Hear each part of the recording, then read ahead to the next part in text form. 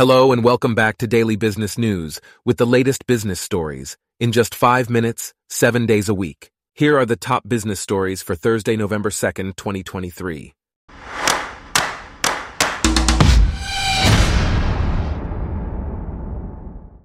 Today's episode is brought to you by Blogcast, your personalized audio feed, available on iPhone and Android.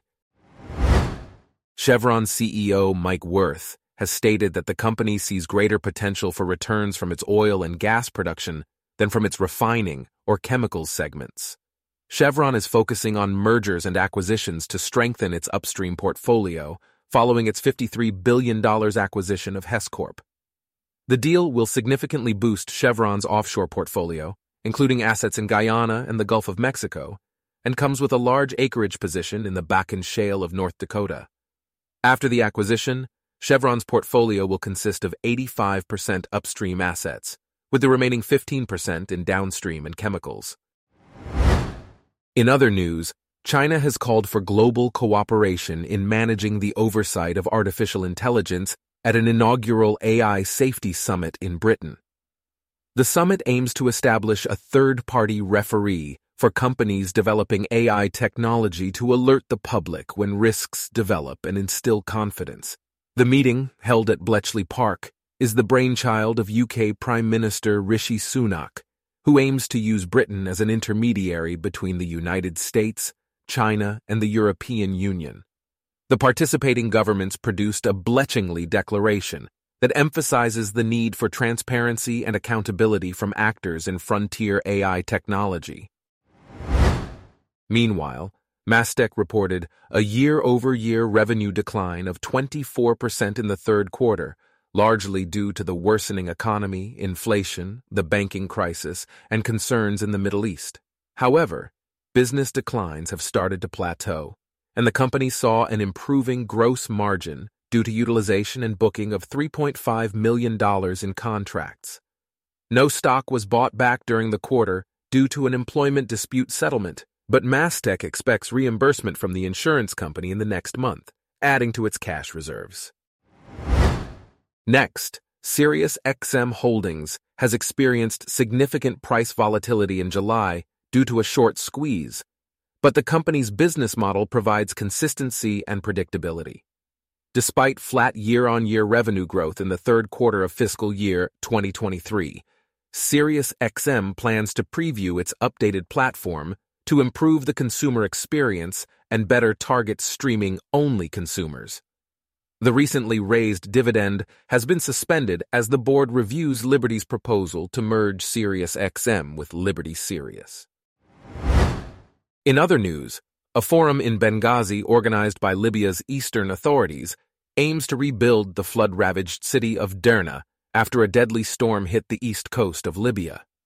Over 260 Libyan and international companies attended the event, which was also attended by around 10 countries, including the United States, France, Russia, China, and Turkey.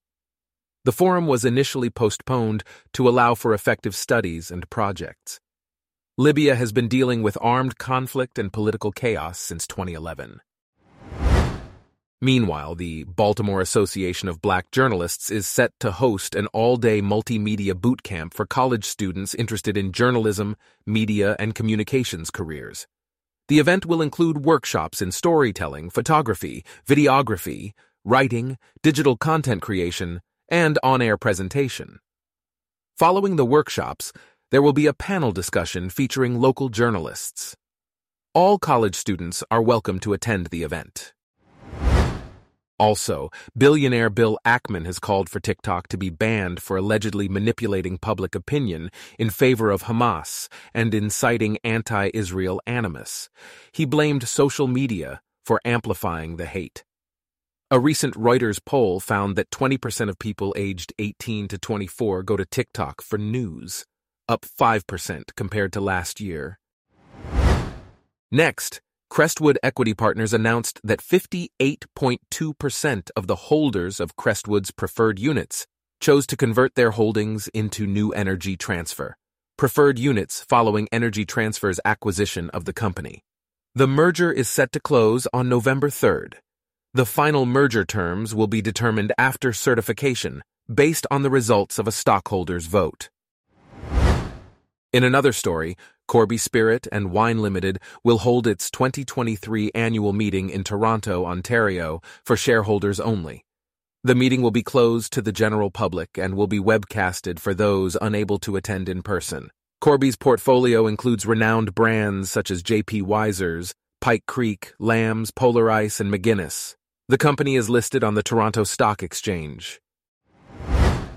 Lastly, French AI startup Mistral is in discussions to raise a major round of funding that could bring its valuation above $2 billion. The company is set to raise around $400 million at a valuation of at least $2 billion, which could rise to $2.5 billion. The deal is not yet final, and other potential investors include U.S. fund Abstract Ventures and Bezos Expeditions, the personal venture capital arm of Amazon founder Jeff Bezos.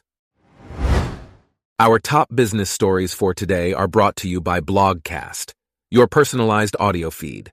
Download the free Blogcast app on your iPhone or Android today.